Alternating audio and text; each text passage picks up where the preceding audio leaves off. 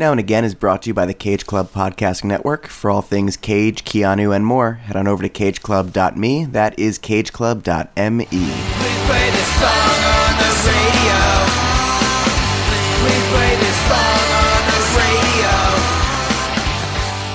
radio. Guys, gals, non-binary pals, welcome back to the program.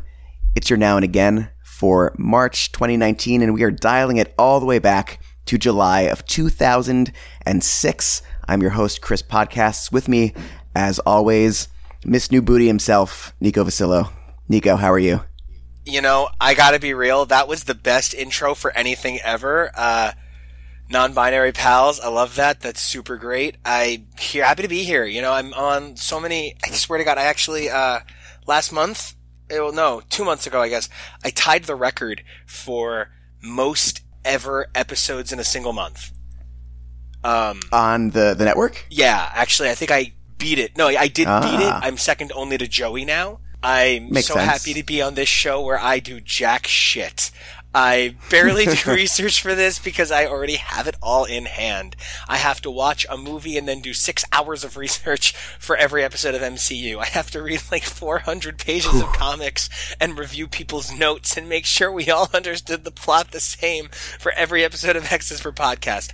I come here, I get out my weed, I lay back, I have fun. So it's a really different experience for me to be on this show, and I think it's a lot of fun, and I'm just so excited to be here. I don't know if you can hear the relief in my smile, but like, I'm here to have a good time.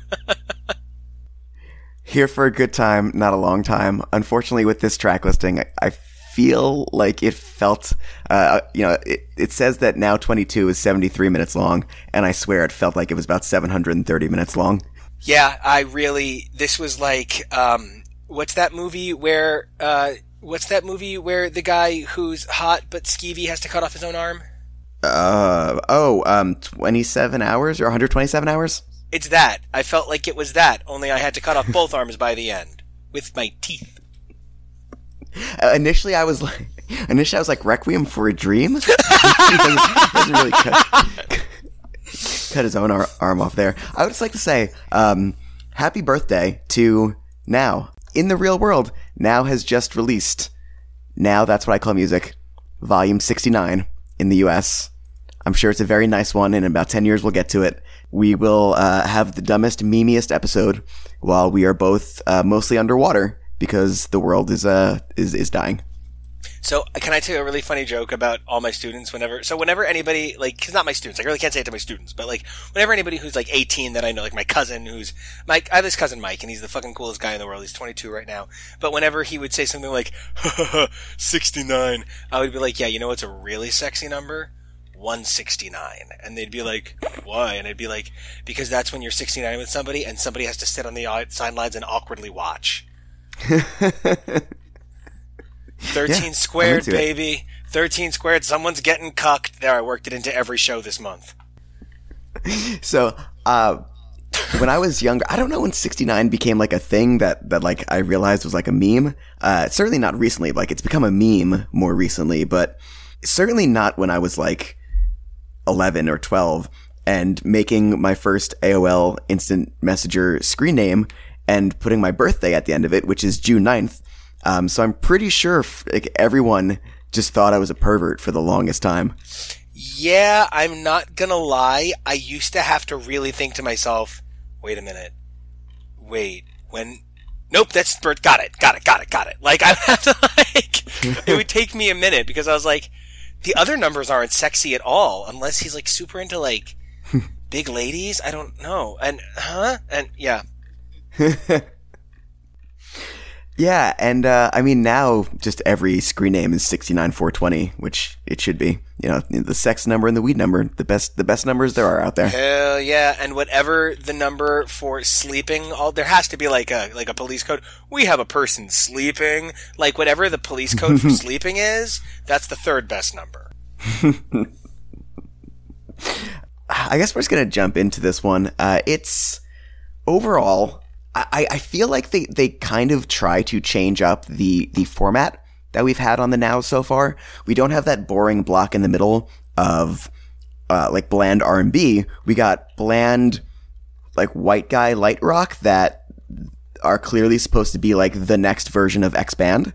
Like tracks like 9 through 13 are just it is a wasteland. It is like walking through a desert. By the time I got to track 12, I was seeing other artists who have never even been on a Now, just a mirage in the desert of absolute ass.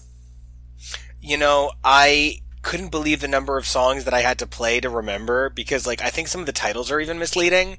Like, this is worse than I remembered. Like, I thought this was going to be a bunch of songs I didn't remember. No, it's a bunch of songs I fucking remember and hate. There's 2 artists back to back towards the end that I thought they were just completely different bands. Like, I had no idea. I had an expectation going into it. I was like, oh yeah, this artist, this is a pop artist. And then it was like a rock song, and I'm like, okay, I don't know anything. Yeah, and you know what? I really enjoyed that terrible, that song that's obviously by the other half of Taylor Swift's brain, Girl Next Door. Oh my God. Yes. All right. Well, we will get to that. I kept thinking that was like a song that had possibly been written for Kelly Clarkson. And Kelly Clarkson was like, you literally can't be serious. And they were like, oh, I'm sorry. Did I do a no? Is this not good? You know what I mean? Like, I sometimes think about the songs that make it onto these records. Like, we've had conversations about, I don't maybe love Rihanna as an artist. I bizarrely love a lot of her songs, but I don't love her as an artist. And I think that oftentimes Rihanna is the worst part of her music. I think she is given out of this world production on some unbelievably great songwriting, and she's unfortunately just not the world's greatest vocalist, but a more powerful vocalist might overwhelm the song. A really good example of how well-written Rihanna songs are is even when they don't go to Rihanna, they're still mega hits, like We Can't Stop by Miley Cyrus. No matter who sang that song, it was going to be a number 1. Period. And to kind of go where I'm going with this, there's a lot of artists who I think release really, really bad music despite being phenomenally talented. Like, I don't think since Breakaway there has been a defining Kelly Clarkson record. I think she releases a lot of middling crap that she blows out of the water. I think she rains fire with that voice. She can sing the Itsy Bitsy Spider, and I'm wet. But I feel like some of these Now songs had to be some sort of like multi-deal package. Like, we put this person on tour with that person, and we really need that person's opening act to draw money, because, hey, if the opening act isn't good, they're not filling the stands early, buying the concessions early, you're not booking that arena again. That's why you need a killer opening act for some of these artists, especially if the artist isn't seeing their sales peak. And I don't think 2006 was almost any of the people on this record's best year, except possibly Rihanna and T-Pain. This is like, Rihanna just kept getting more famous for like definitely not Rihanna. T-Pain, I could also get on there with Kelly Clarkson too. I think Kelly Clarkson has, I think she comes and goes. But she kind of comes and goes in this really mercurial way. Sometimes I feel like Kelly Clarkson's quote-unquote over, though I don't really think she's over. But I sometimes think she's over, and then she releases a hit, and you can't get away from her for a couple of months, and the whole world is like, we love her! Show us those chipmunk cheeks, girl! And she's like, I'm Kelly Clarkson! Reba McEntire's my best friend! And out comes Kenan Thompson doing his impression of Reba. Have you ever seen this? Kenan Thompson's impression? No. He just literally, it is straight up Kenan Thompson in country western clothes, and he just goes, I'm Reba. That's it. That's literally the whole impression. And it's like my favorite impression of anyone, anywhere. It's so bad. It's so bad that it's perfect. And I just want, like, I have this mental image of, like, Kelly Clarkson and Kenan's Reba having, like, a buddy sitcom. I kind of like what you said there, and we're not going to get to Kelly Clarkson till probably the second half of this episode, but I like the idea, and I think this does check out, that the songwriting on Rihanna songs kind of elevates her, whereas Kelly Clarkson ends up kind of meeting her songs halfway because she's presenting it in such a powerful, well done, just like you said, performing the shit out of it kind of way, but the songwriting's not there. She's getting B-team songwriters for the most part, except for maybe like your Since You've Been Gones and stuff like that. But she's really elevating the material where the material is elevating Rihanna. Yeah, the material, I love that. The material is elevating Rihanna. And with SOS by Rihanna. SOS, please someone help me. It's not healthy for me to feel this way. Oh, you are making this hard. You got me tossing and turning, can't sleep at night. It's time, please someone come and rescue me. For me, this is my first memory of Rihanna. I know we've done a couple of her tracks, but going back to 2006, where I am this is July, so I'm in the summer of My discontent. between my sophomore and junior year of college, I think, and I'm working in an ice cream store in the mall, and I'm hearing a lot of oh geez. Okay, so this summer I worked in a concessions at a movie theater. The movie Across the Universe was coming out, and I heard that warbly auto-tuned cover, or like about 30 seconds of it, of Hey Jude, like every 15 minutes, 5 days a week. And I swear it's incredible that I didn't just drive my car into a pole at some point. But besides that, I was hearing a lot of pop music. What's that? That's a very different ticket to ride. And SOS was Rihanna's coming out party for me. This is the first time I've really noticed and heard and latched on to one of her songs. And I think part of that is because it is an extremely identifiable sample. And every single part of the song, from verse to bridge to chorus to the whoa-ohs, are basically a chorus in and of themselves. It's a great melody. It's something you can jump on. Anyone can jump on and just get it by the first time they've heard it and sing along. And, she's fine. I think you're right. Anyone could have done this song, but it is a perfectly crafted piece of pop music. And this might be my favorite Rihanna song. I actually think the best Rihanna is when Rihanna is not meant for the radio. Like, I think Rude Boy is just about the peak of Rihanna's utilizing what she does really brilliantly. Rihanna sells me on... I want to find a way to say this, like, because I know I make this point over and over again. We pick on her a lot, but Rihanna works harder than anyone else in music because Rihanna isn't a Kelly Clarkson. Kelly Clarkson opens her mouth and millions fall out. Rihanna has to seriously work 10 times harder for everything she gets because she's just not as naturally gifted. And I don't mean that as an outright insult. I mean it much more along the lines of... One sec. Kevy, it's fine. You can cough. Okay. You're totally okay, sweetie pie. Poor Kevy started coughing and then got really upset because he was afraid it was going to, ruin the episode. He's in the background of every episode now. He's in every show. So, Rihanna has to work 10 times. Hear more of Kevy coughing over on mcu.html. Yeah, you can go listen to that great cough as the powerhouse of research that he puts in. Joey actually gave Kevo a compliment, which was Kevo puts in more research per episode of MCU, which is sometimes just half a movie, than Joey puts into whole shows he produces for 2 years. It's crazy how much work he does. The notes we work from on MCU are just like, as a teacher, I couldn't be prouder of this man. But anyway, he was listening still. He's adorable. So, Rihanna has to work 10 times harder to get half as much credit as anyone else. And I think she kind of has that, I feel like this is going to be insulting, and I don't want it to be insulting, but Rihanna is believably the young person discovered in a mall. Explain. She's accessibly real. Rihanna has no great get. Kelly Clarkson has that voice. John Mayer has the fact that he can shred guitar so well that Eric Clapton was like, God damn. He has a get. Adele's get, it's in part her voice, but Adele's get is the power of the humanness of her songwriting. Whether or not you love Adele or you hate Adele or you have an issue with her peanut butter and jelly fetish, she has a songwriting skill where that's the definitive thing that changed for Adele. She was given more control of her songwriting, and suddenly she was able to showcase her voice and her attitude and her presence. Now, Rihanna isn't the same songwriter that an Adele is, so she has to do it all on her, with the help of her production team. When the production team highlights Rihanna's realism, right? One of the things that makes Rude Boy work so well is Rude Boy is not some great vocal performance, and it actually has a lot of kind of pedestrian tricks. It kind of does that, like, thing over and over again, where it's that very breathy, sexy, kind of Aaliyah, maybe a little bit Janet. There's something always very juvenile about Rihanna's songs, music, and performance.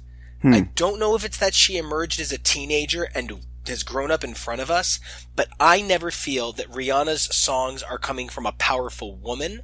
I feel they are coming from a young performance. It might be that she just has a young voice. You know, John Mayer came out the gate with that scratchy rasp. So, and I'm just bringing him up because, if I'm not mistaken, if this is 2006, John Mayer's Continuum is literally breaking records right now. It's one of the most recognizable records in the world. That might be 2007, but Continuum is one of literally the most successful records for a decade, and that's why it's coming to mind. We've also got John Mayer's stunt double at the end of this album, so yeah. So, I don't know. I feel like we are at a really interesting time. You said something, I believe it might have been in the Best of episode, where you said the dynamic change in music has forced production to come up, and songwriting is unfortunately not the biggest focus right now. And it's unfortunate because I think songwriting is more important than production. Production comes and goes. Production is an element of its time, but there really is a classic form of songwriting that reemerges in every popular form of production. There is not a popular form of production that emerges in every era of songwriting. And so I think we're in a pendulous situation where we're going to swing back to songwriting having more craftsmanship. And I do think, and I don't mean this in any form of like, it's the low form of the art or anything, but I think mumble rap is going to be one of the things that pushes us back there. As we're reaching a point where the lyrics and the content is becoming less important and just the sound is becoming important, there's going to be an emergence in sort of the counter of that, the anthema, or anti-anthema in the form of how popular we see a cappella music being right now and layered vocal performance. I think there is a connection between the emergence of things like sing-off groups like Pentatonics getting NBC specials and being able to release multiple albums a year and do world tours at Radio City. I think there is something to be said for this sort of dynamic balance of the two, and I think we're going to see a big shift because as we're hearing things like Imagine Dragons, who have been the I guess the arbiters of cool rock for a few years, start to fade into, well, they're old now. We're going to need to see something come and balance out the sound of rock, and I think it's going to be very songwriting heavy. Interesting. Well, we'll see. I kind of feel like rock may never come back to mainstream radio. Well, I don't think there's going to be radio. Well, no, I'm just being silly, but I think we're going to see some form of rock come back. For sure. I just think it's going to sound like Imagine Dragons. Or 21 Pilots, and no, I don't want it. I think there's going to be... Disco came back in the 90s. That's all. Disco came back. Something about Rihanna I think is interesting that you said is that, and I was going to make this argument in the future, is I feel like Rihanna does have a confidence to her vocals, even though the vocals may not be performed like, you know, she doesn't perform the hell out of them like a Kelly Clarkson does. She's not belting it out. Rihanna actually kind of reminds me a lot of a Kylie Minogue, who maybe doesn't have the most powerful voice, but there's a confidence and a performative, I want to say like a character, but like a maturity, I want to say, to her performances that I think ties in with the videos as well, where I said back when we did Love at First Sight and Can't Get You Out of My Head, that Kylie Minogue, you know, there's a gaze to the camera, but she's attacking the camera right back. And I feel like Rihanna in her prime with your S&Ms, your Disturbias, is kind of going to be the same way. And I feel like her image, what she exudes, that confidence, that I guess maybe you can call it a swagger, as lame as that sounds. But I think that she does have that, and this is really the start of it. She's not there yet, but she's on her way to that peak. The first adjectives that came to my mind were sexually aggressive, but I don't mean that in a negative way. I mean that with like songs like S&M. And Rude Boy, if you've heard the songs, I think you kind of get what I'm going with. Yeah, Rude Boy, exactly. We're trying to say the same thing. We're so afraid of being offensive and trying to discuss the frankness of her sexuality because we don't want to boil her down to just that. We're saying it's something she does competently and powerfully. Yeah. Oh, exactly. Absolutely. Like, I believe what the character in her songs are saying, even if, though I'm not 100% sure, I believe Rhianna is saying it, but it works. And those songs tell a quick 3-minute story. They give you an idea. They are really well done. And I think SOS fits into that mold as a prototype, as a beta. And it's the first song we've seen that's really a sign of what is to come from her best stuff. I completely agree. I think we're going to have to put up with some Unfaithful in there, right? We're going to have to put up with what I think is... So I famously say that Rihanna sings like an asshole. I want to expand the definition of musical asshole a little bit. There are also assholes. expand that asshole. Right, we're gonna expand that asshole. We're gonna gauge that shit. And here's what we're gonna say. There are asshole songs, right? If your song is like, if your song in any way reminds me, and I'm the official arbiter of what is good and bad. If your song reminds me in any way of Gloomy Sunday, I have the right to punch you in the face.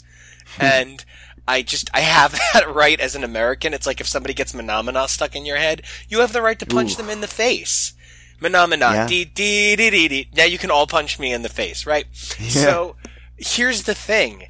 I think Unfaithful is an asshole song. I think it's Wicked Games by Chris Isaak. It's just one of those pieces of music that makes me angry. Like, inexplicably angry. Like, you know how the Brown sound just makes you shit, right? I feel that way about Love on the Brain by Rihanna. I feel that way about Unfaithful by Rihanna. I just can't help it. There's certain levels of dramatic that make me really, really angry. One of those songs is actually on this record. Okay. When we get to Bad Day by Daniel Powter, I will explain how I worked at Coconuts, which was an FYE kind of store, and that song was on our sampler, and it was on every genre's sampler. So it played once an hour every single day. Anyway. Condolences. Send help. Anything SOS. Anything else about Rihanna? Yeah. Sean Paul with Temperature. Girl, I got the right tactics to turn you on. And girl, I wanna be the papa, you can be the mom. Oh, pump expose and girl, you got the chest out, but you know we start, cause girl, you're impressed out. And if it is out of me, if it is out, cause I got the remedy for make you de-stress out. Me have a flat to become. I thought this was a different song, and I don't know what song I thought it was. I can hear that song, but I don't know what it is or what any of the lyrics are to look up what song I thought it was. There's just a specific sound that I thought this song was, and it involved hand claps as part of the beat. Clearly it was not this song. Give me the light, just give me the light and pass another bottle of more. I don't think it's that one. Nico, you go into the song while I try to do some Google foo on what song I thought this was. You know, I think this song is an example of what made Sean Paul work. He is one of those guys who is good at being his culture for a mass of people who want that culture but are afraid of that culture's people, right? Like, he is 100% straight up dance hall. He is true, crazy, intense, real dance hall. And he's a lot of fun. And you can enjoy Sean Paul from the comforts of your white home. And never actually feel like you're going to smell like ganja. Okay. And I think that's why Sean Paul worked. I think not that by any means he's not talented enough to be that successful, but I feel that America accepted Sean Paul so they didn't have to accept a lot of dancehall artists. Okay. Because it's always that weird thing where one dancehall artist counts as all dancehall artists, and that's the only dancehall artist anybody can name. It's Sean Paul. And that's not to say that he's the only talented dancehall artist in the world. That's not to say that he's the only dancehall artist whose music would thrive in America. That is to say that he is the dancehall artist that America has chosen as their catch-all for all dancehall music. Yeah, I mean, I don't have a ton to say about this song. It sounds fine. The kind of lack of a beat reminds me of stuff we're hearing today a little bit. Yeah, I actually don't love that sound. I feel like it was fine is actually going to be a lot of the songs on this one for me. I think this whole now kind of ranges as an average from that was fine to that wasn't very good.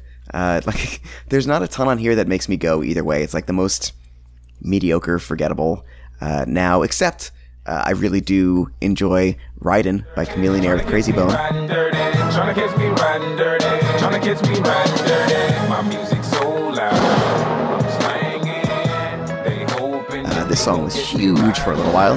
This was one of those songs big enough to get a Weird Al parody. We haven't had too many of those on the Nows.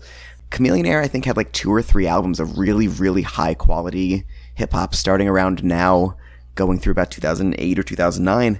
This will be his biggest hit, his most mainstream hit, and it's nice to have some space between it, which has been something I've said about a couple of Now songs from around this era. It's nice to come back to when I don't hear it every 45 minutes. Still fun. Chameleon Air has a little bit of a sense of humor to him, but he's got a great flow. He's got great beats, great production, different sound than a lot of the bling rap that was going on at this time, and it's a breath of fresh air on these Nows as well. I just don't think it's aged well, unfortunately. Yeah, it's become a meme a little bit. Yeah, I actually love what you said. And you said it was totally different than the bling rap at its time, and I agree. But other things have done a similar sound since in a way that leaves me feeling like... I don't know. It's when I feel bad when I'm like, no, other things did it better. I think Faith No More's Epic is a song that is like required listening for all people. You don't have to like it. You don't even need to think it's a good piece of music, but you need to recognize that nothing on the radio had ever sounded like that. True. So many bands have done Faith No More so much better than Faith No More can that you wind up being like, yeah, you just need to know this. It's not on the test.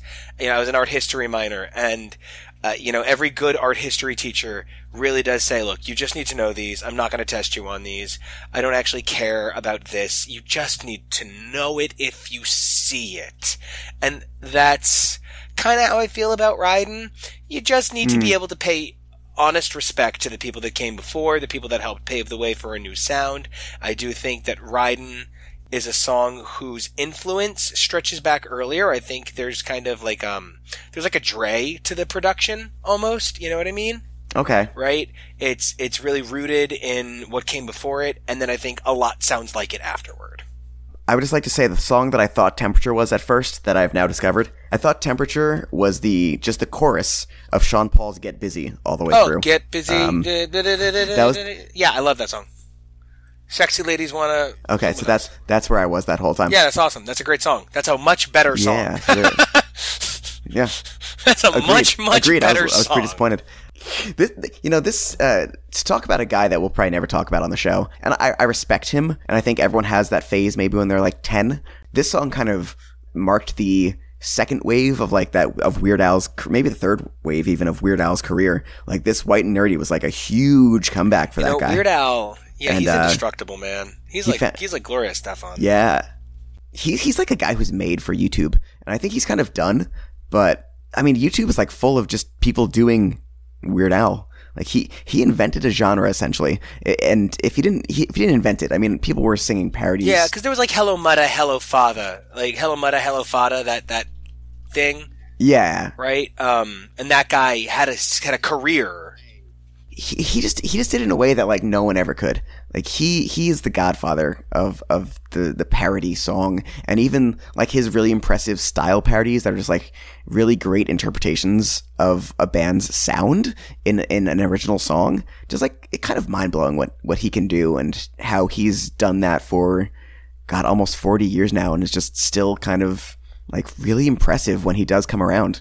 And I think what's funny is he's got a really great sense of humor about, cause I agree with you. I grew up in love with Weird Al's music, to be honest. As an adult, I probably don't ever listen on purpose. Exactly. Yeah. As a kid, I definitely listened a lot. It was something that was fun to listen to, and it wasn't inappropriate. There was never a point where my parents were going to have to be like, no, you're in trouble for listening to that. And that was always like a thing. You never wanted mom and dad to come in and be like, no. I think his career goes back to the 70s, like early 80s. He's had like a Surgeon, Yabba Dabba Doo now. I do agree that his style parodies are just as impressive as his direct song parodies.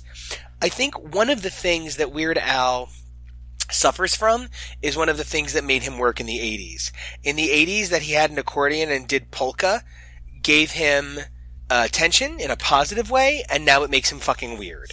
And that's part of it. His gimmick that got him in, that helped him create that entire genre, is also sort of the gimmick that had to drive him out. He was so niche, and he rose to prominence being so niche. You know, not a lot of people can do like a Surgeon. You know, there were ones that like were absolutely handed to him. I'm pretty sure Dire Straits' Money for Nothing, while his was about the Beverly Hillbillies. Okay. Yeah, it's weird. So while Money for Nothing, but every now and then he'll dig so deep and like he'll take MacArthur Park, and it seems obvious like to make it Jurassic Park, but like fucking MacArthur Park, 20 years past MacArthur Park, and making it into such a good song like that and like of its time. Like, I can't believe we're still fucking discussing MacArthur Park. He does take the easy swing sometimes, but sometimes he digs deep, and it's like you can see there's like a deep treasure trove of musical knowledge in that guy. Can you imagine what would happen if he actually wrote like serious music? Nah. I can't picture it. Yeah, I wonder how that would go. He's probably got like a Prince-esque vault of unreleased original music that when he dies will be released. Or maybe not. Maybe he just doesn't bother. I don't know. No, I bet he does. And I bet we're going to get these like Philip Glassian kind of like, oh yeah, this is an 18-part Wagner meets Philip Glass interpretation of Antigone, but the whole thing is done to a polka, and it stars a chicken! And like, I think that's just going to be what happens. What the fuck is next? Beyonce. Anything not to talk about this really mediocre Beyonce song. Yeah, so Beyonce's check on it. Like I'm impatient, more patient, your take might get you in more places. You can't be abrasive, have to know the pace. I let you get up on it, gotta make a promise that you gon' put it on me. Like no one's put I feel like I might have a massive gap in my Beyonce like memory / knowledge, because Crazy in Love happened. We know that. The greatest song of the 2000s, according to Rolling Stone, which is consistently wrong. And when does Irreplaceable happen? That is right around now, right? It's a little bit later. And I only know that because my husband and I were already friends when it came out. And that was 2007. Okay, so 2007 is exactly when I would have guessed that song came out. So we're right around there. So I would say there's a massive gap in my Beyonce. Like my hopscotch of Beyonce knowledge goes from Crazy in Love to Irreplaceable to Single Ladies, and I couldn't tell you anything that happened in between those. Interesting. And with songs like this, it's not a surprise why. It's not even like the worst Beyonce song. It's just not a great Beyonce song. Let's say it's just not a great song. Like, this is really average, you know? Beyonce was not immune to having random crap music. Yeah. Her voice sounds great. Production is like okay. It's just like not a really interesting song. There's not a lot going on. There's not a lot of interesting vocal stuff, despite the fact that she does sound, you know, Beyonce level good. Like, she's always going to be at least at like a 7, and she's, you know, exceeding that on this one. It's just nothing's really going on. And she's only on it for like, I don't know, maybe not counting courses, like a minute and change before guest stars come in. And it's just like, I don't know. It feels like a 4th single off of an album kind of song, you know? I do. That makes me wonder what number single it was. Yeah. Hold on. Let's find out. Yeah, go for it. I couldn't even tell you what Beyonce album this is off of. This is off of the album Number Ones.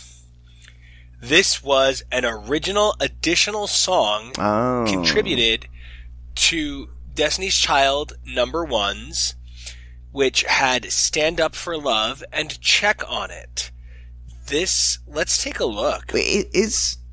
Stand Up for Love is another member of Destiny's Child on this song? Are they doing backups? Jump to like 125 on this track. Is that Kelly Rowland? Is this a Destiny's Child song that's just masquerading as a Beyonce song?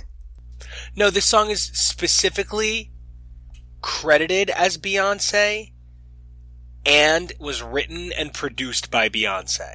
Okay. This song is explicitly credited as not Destiny's Child. Okay, so she just sounds a lot like it. Okay. But yeah, she's only on the song till about 2 minutes, and then you get guest spots, and then it's just outro chorus. It's a lazy effort. You know what? I said it was a fourth single kind of song, but extra song on a compilation kind of a greatest hits thing sounds even more right. Yeah, and it's even beyond extra song on a compilation. It's Beyonce's song added to a Destiny's Child's greatest hits. It feels sloppy and lazy. Mm-hmm. Yeah. We're doing the old Skipperino on Piece of Shit, and jumping to Bubba Sparks with Miss New Booty. Booty, booty, booty, booty, rocking everywhere. This song, I think I've heard that drop like more than I have heard the full song. But Bubba Sparks is like, he had his moment, large white guy rapper who had some self-awareness and was goofy. And, I don't think I could tell apart Miss New Booty from like Back in the Mud or something like that. They're all kind of same-ish, but they're fun. I'm not going to go out of my way to listen to them. No, and, Bubba Sparks is somebody who requires the sense of humor for it to work. Yeah. If you don't accept that he thinks he's funny too, it's not gonna work. And that's part of what I think maybe keeps him, I wouldn't call him timeless, but well-aging. Yes. I get you. I get what you're saying. Yeah. Like, this didn't feel embarrassing to listen to, and it didn't feel like T-Pain's I'm in Love with a Stripper, like firmly rooted in 2006. And if you take it out of 2006, it bursts into flames like a vampire being dragged into the sun. 100%. That's really, because it's not even a great piece of music. No. Like, we're saying the humor is what makes it work. It's definitely not a great piece of music. No. It's a fun piece of music, and that's allowed sometimes. Yeah, no, you're allowed to have fun. Not every song needs to, we're never complaining that songs are, it's a fucking pop podcast. We know that songs are going to be dumb sometimes. Right. The issue is when they clearly don't put in any effort whatsoever. Exactly. There's definitely effort in I'm in Love with a Stripper, and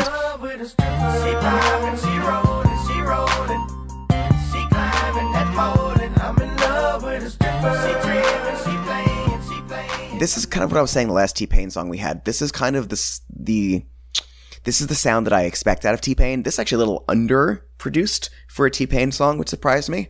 A song called I'm in Love with a Stripper, like, I feel like Bubba Sparks could make it work a little bit. Like, there would be a little bit of a tongue-in-cheek there. There'll be a little self-deprecation, maybe. It wouldn't be quite so self-serious as a song. Like, I feel like this is a contrasting song. There's goofiness to it, but it's not there. Like, it's being performed completely sincerely. It's like it'd be like Michael Caine doing The Room. Which, I actually think that would be great. Okay. Because I can even imagine, you don't need to convince me. I just see him being, no, for real. I think Michael Caine doing The Room would be great. Like, I'm fed up with this world. I'm going to end it now. And I just feel like The Room would be so British and dry. Oh my god, I love it so much. And now I want him doing Room combined with The Room. Well, that's shocking that hasn't happened yet. Like, just a trailer mashup of Room and The Room. How is that not a thing? That makes the whole "we're pregnant" thing very different.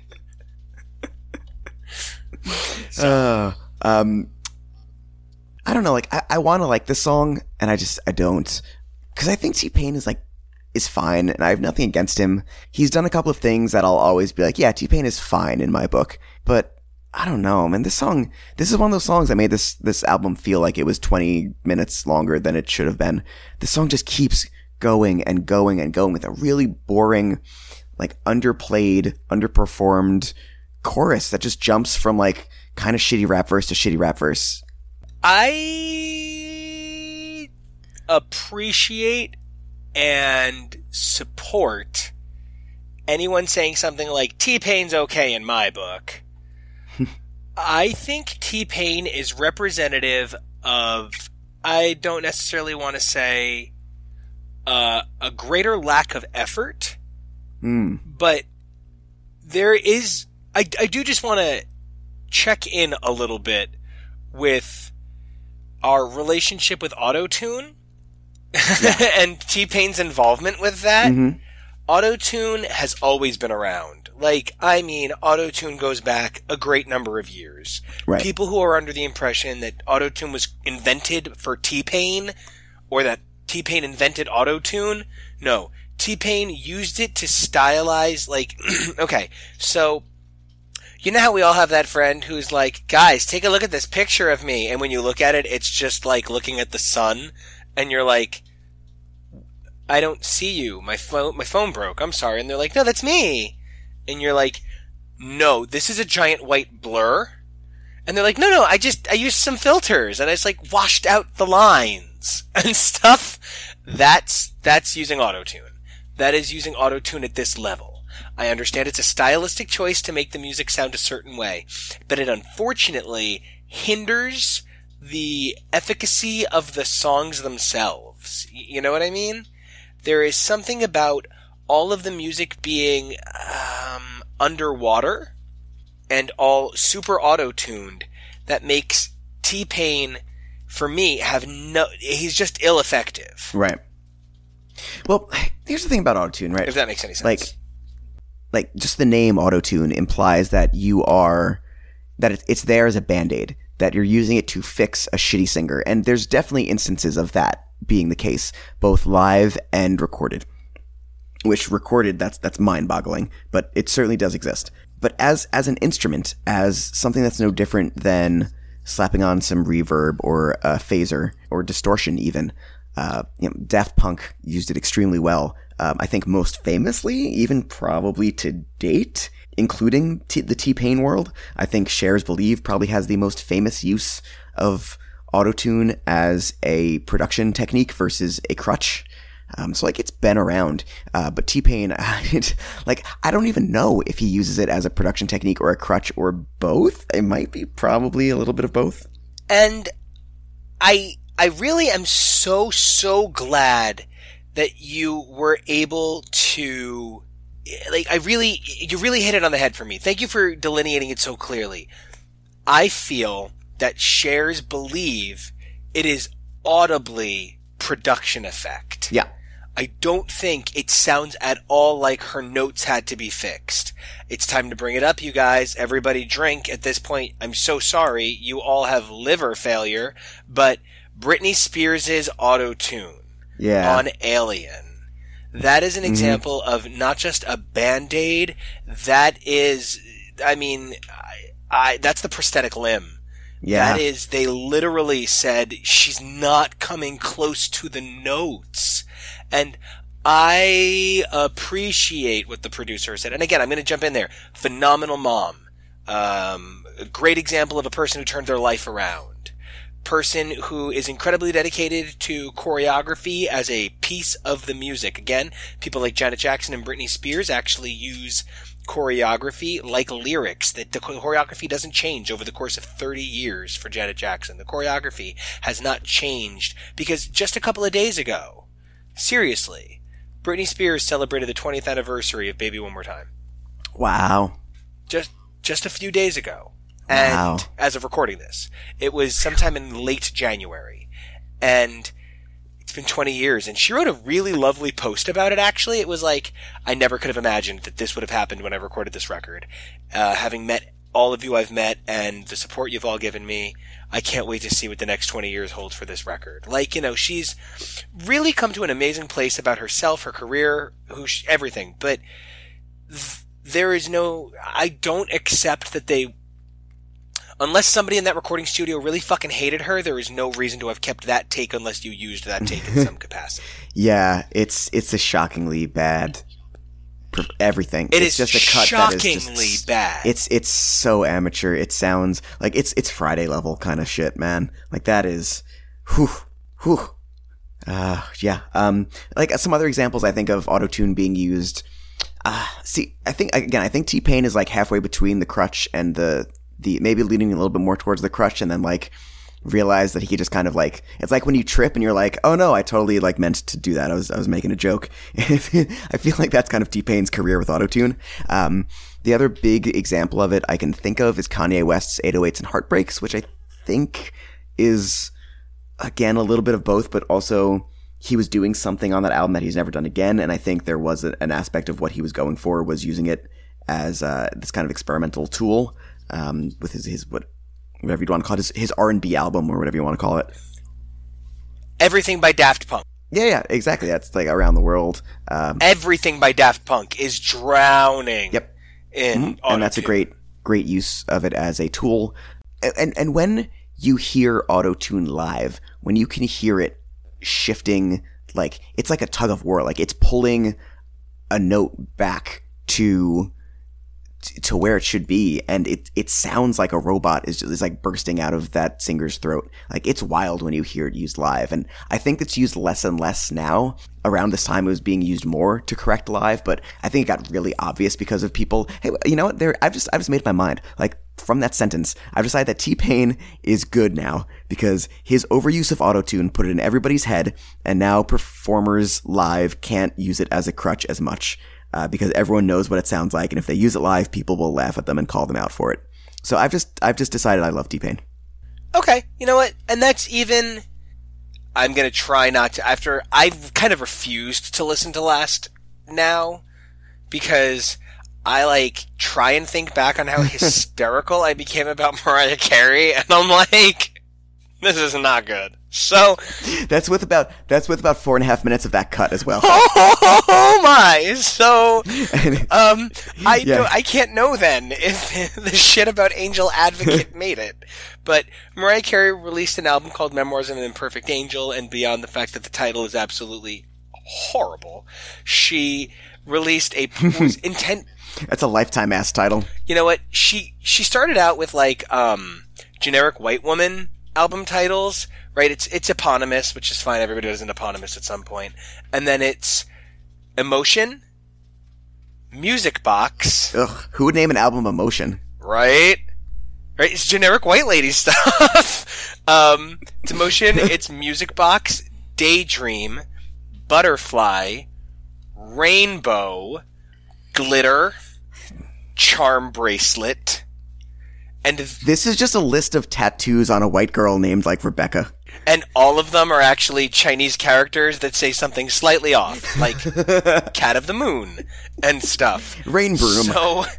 So, fast forward, she has that psychological break, she comes back, she reinvents her career, and she releases The Emancipation of Mimi. Okay, this is kind of wordy, but it theoretically works for what she's going for.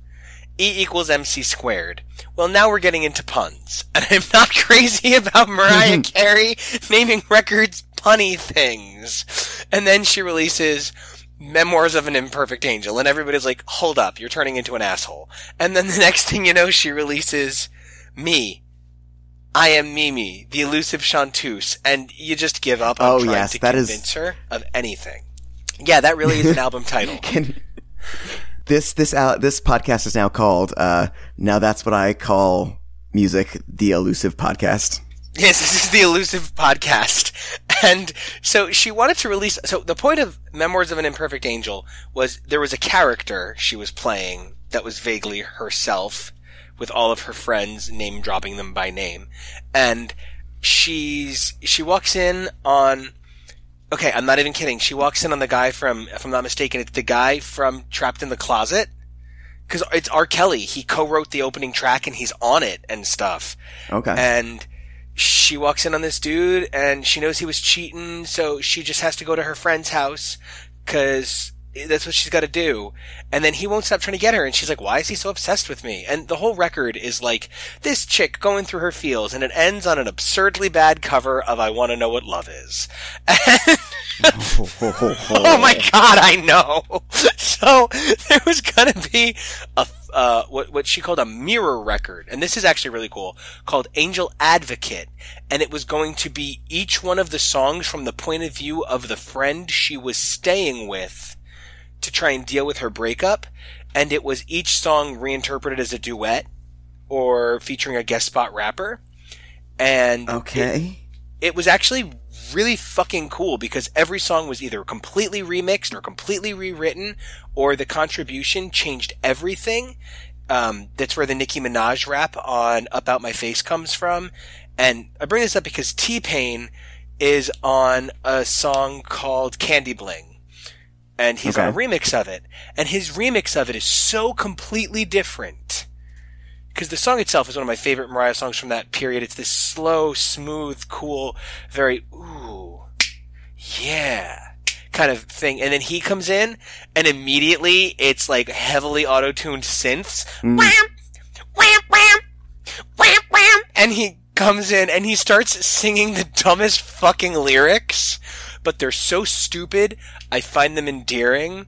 He's like, and we would ball all over the mall. And like, it's so bad, but it's endearing because I think T-Pain is having a good time. I actually just think he's having a good time. Very T-Pain, yeah. And it's just so funny because we just didn't talk about the piece of shit, and then we just didn't talk about the other piece of shit, and it's all so connected.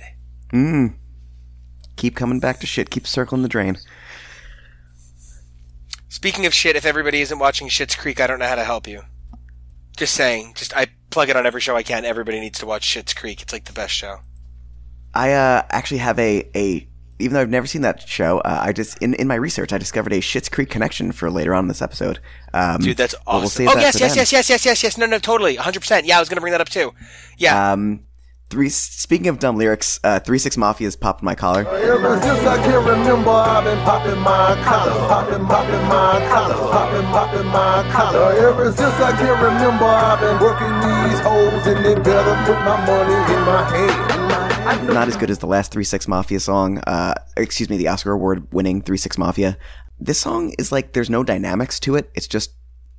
It's mercifully short. It's 2:50, but it's just straight through it, like the same volume, the same tempo, the same dynamics, the same timbre. It just sounds the same all the way through, and it becomes this mess that you're just kind of waiting for the chorus that has a very memorable chorus, even though it's like 5 words over and over again. It is silly and memorable, but like the song as a whole is just like, it's a board. It's a flat wooden table of a song. It sounds to me like somebody paid DMX to come in and do 8 bars. Then they decided not to use the DMX part and build a whole song out of it. I don't know why, but I just keep thinking that in my head. That I'm like, DMX would... Not enough dog barks. Well, they cut him. That's what I'm saying. I feel like DMX would have made a lot of sense. Like, if they extended this song, there would be room for specifically DMX to come in. I don't know why. The 20-year anniversary-ish remake of Resident Evil 2 came out a couple of weeks ago. Yes, it did. And there's a character in it called Mr. X who hunts you down throughout the game. If you play the PC version, you could download a mod that changes his footsteps, which is like the thing that makes you know whether or not he's approaching, to X Go and Give It To You. Is awesome. As he just like kicks through a door and punches you in the face to X Go and Give It To You. And first we're going to rock, then we're going to roll. And it's very, very good. Very, very fun. There's videos of that you can find. Check the liner notes. I'll try to remember to put that in there. When You're Mad by Neo is barely a song. When you get to fussing, cussing, yelling and throwing things, I just wanna eat you up. I don't mean no disrespect. It's very, very stupid, and it's very, very boring, and it's really not even sung, and it's not good. I tend to think every song by Neo is a 9 out of 10. It doesn't take a lot of work for me to fall in love with a Neo song. I even like Really? bad Neo songs. I'm easily swayed. I think his voice is silk. The way he rehearses to be able to perform live exactly how he sounds on his records is he performs his songs on a treadmill. Okay. He literally gets on a treadmill and sings the song while jogging so that there's no chance he can't dance while singing. Oh, okay. He is a That's fucking... And he writes hundreds of songs a year. Neo makes more money off of songs you've never heard of on other people's albums than you'll ever see in your lifetime, right? And this is a really insane example of when nows are just buying up catalogs. This is a bad Neo song. That was a bad Beyonce song earlier. Right. This isn't a great 3-6 Mafia song. Now is just trying to get every single motherfucking thing they can get their hands on and pack it down their throats. The problem is they went to 4 a year. They went to 4 a year regardless of whether or not there were 4 sets of hits a year.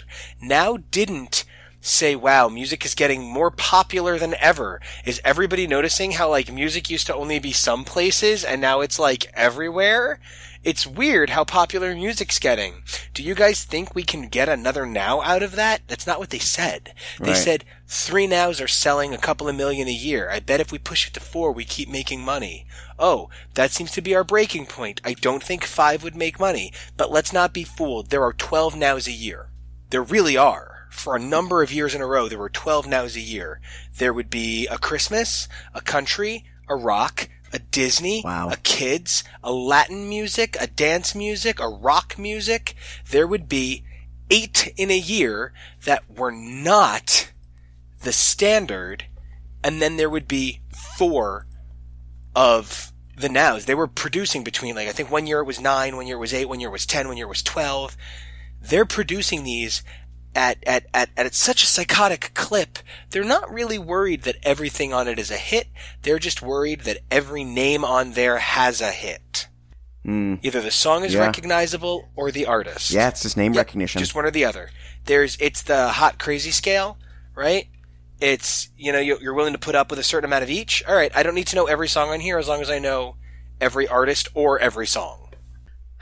Well, that was the front half of Now 22, and honestly, it don't get better than that. It's a real mess from there, but that is for side B. Nico, where can people find you?